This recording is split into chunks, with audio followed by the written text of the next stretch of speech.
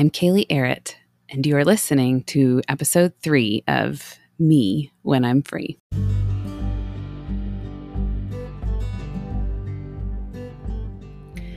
Who is this me when I'm free? And why does it even matter? This is the question that has spurred me on for years now.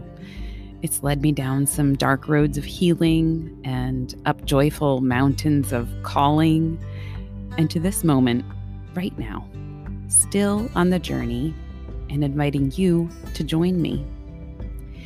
If it really is true that the glory of God is man or woman fully alive, then it would appear that God would want this even more than we do. But why? Why is this important to him? Doesn't he have more important things to attend to than whether or not we know ourselves and what we have to bring to the world? These are some of the questions I want us to explore together each week through a simple story, a few moments of reflection, and space to pray. Join me, friend.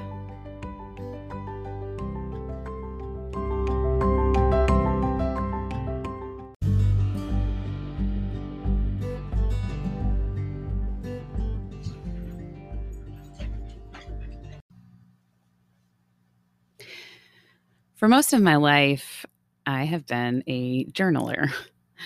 A box in my basement contains piles of journals where, from as early as 10 years old, I chronicled the events, thoughts, dreams, and prayers of my life. Recently, in a moment of nostalgia, I pulled out a pile of journals from my earlier years. I found myself laughing at the awkward and juvenile scribblings filled with the names of my pet rocks, my most recent crush, and a healthy dose of preteen angst. The more I read, the more I noticed something. This angst felt familiar. My whole life, I've wanted to belong. Or, as Curt Thompson suggests, I've been looking for someone looking for me, as we all have been. My early efforts to belong were lighthearted and sweet, like the t-shirt I mentioned in the last episode. But over time, the attempts became more complicated and required more effort, more striving. At some point in my journaling, there was a distinct shift. What started as youthful wonderings and enthusiastic meanderings about life turned into declarations about how I should be. Every whispered longing was met with a prayer for God to change my heart. Even my journaling to God was an attempt to belong, to become whomever he needed me to be in order for him to accept me. Robert Mulholland writes in his book, The Deeper Journey, that none of the grounds we choose for rooting our identity are sufficient. None of them in and of themselves are necessarily bad, but they are not created to bear the weight of our being. When we seek to root our being in something other than God, we are a false self. Now, I know while all of us are born broken, we're also born for beauty and redemption. We're born for relationship, for safety and security, and to be able to meaningfully act on those desires. Somewhere along the way, we experience moments of wounding in which we begin to believe we must rely on something else, some personality trait or role or talent or relationship or skill to root our identity in order to be loved, rather than simply believing that we are. This is when our false self emerges. I crashed into my false self the fall that I began counseling. I began to see that all of my efforts to earn approval or security or affection had never fully met that need. In fact, in some ways, my attempts to create what Thomas Keating calls emotional programs of happiness only reinforced the shame I was trying to avoid. Instead of those programs offering me freedom, I found myself attached to feedback and affirmation, unable to pull myself away. I remember one week trying to describe something that I felt embarrassed to admit. Haltingly, I said, I feel as though there is a beast that lives inside my brain that continually begs to be fed. It survives on praise and admiration, and when it goes unfed, it leaves me feeling restless. It tells me I have nothing to offer. My counselor very wisely did not bash this shameful beast of longing as I expected her to.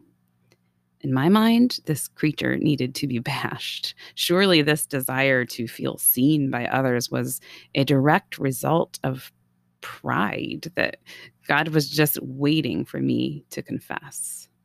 Instead, she invited me to consider that maybe all of my focus on performance and what I should be and do is exactly what fed the beast, never satisfied, always needing more. This was news to me. So the question became, what was it that beast was actually longing for?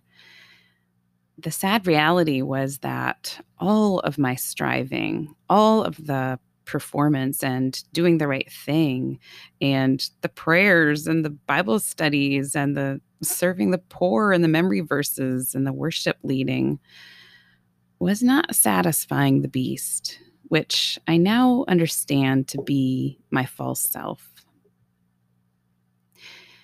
C.S. Lewis writes in The Weight of Glory, these things, the beauty, the memory of our own past, are good images of what we really desire. But if they are mistaken for the thing itself, they turn into dumb idols, breaking the hearts of their worshipers. For they are not the thing itself. They are only the scent of a flower we have not found, the echo of a tune we have not heard, news from a country we have never yet visited. Friend, let's consider together the ways our longings have led us down a path that will only break our hearts again and again.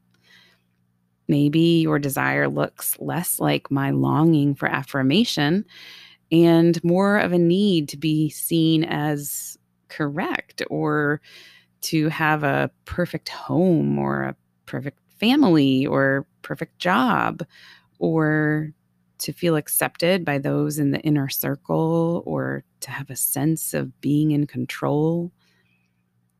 Or maybe, truthfully, you've given up on any of these longings because your heart has been broken one too many times. And then, instead of running away from this beast of longing, I want to invite you to continue down this path together next week, looking for clues as to what these desires are actually leading us to discover. There is good news if we keep paying attention. And so today, friend, I leave you with these questions and some space to reflect. If it's helpful, I invite you to grab a journal to jot these thoughts down and ponder them throughout the week.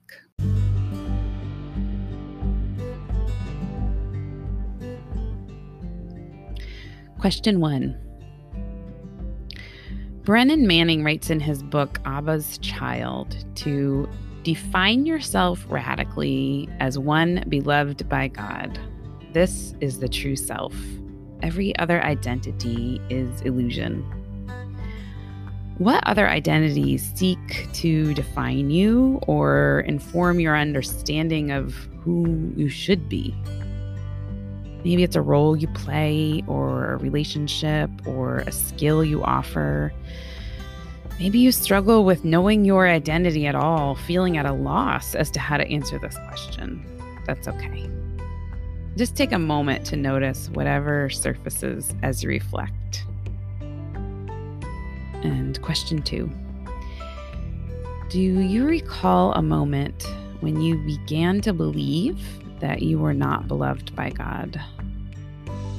Maybe it was the result of someone else's rejection, leading you to believe that God felt the same way.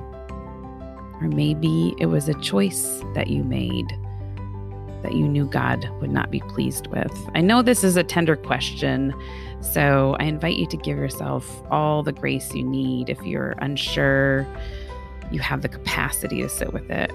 Or maybe it's better to engage this question with a trusted friend or counselor. When the time is right, I believe God will gently lead you through it. Then, would you take a moment to reflect with me and maybe even journal 1 John 4:19. I'm reading it in the Message translation. First, we were loved. Now we love. He loved us first. Let's pray. Dear Jesus, would you open our eyes to the way that we have rooted our identity in anything but you? We need a deeper imagination for who we are apart from anything we do or don't do. It's in your strong name we pray. Amen.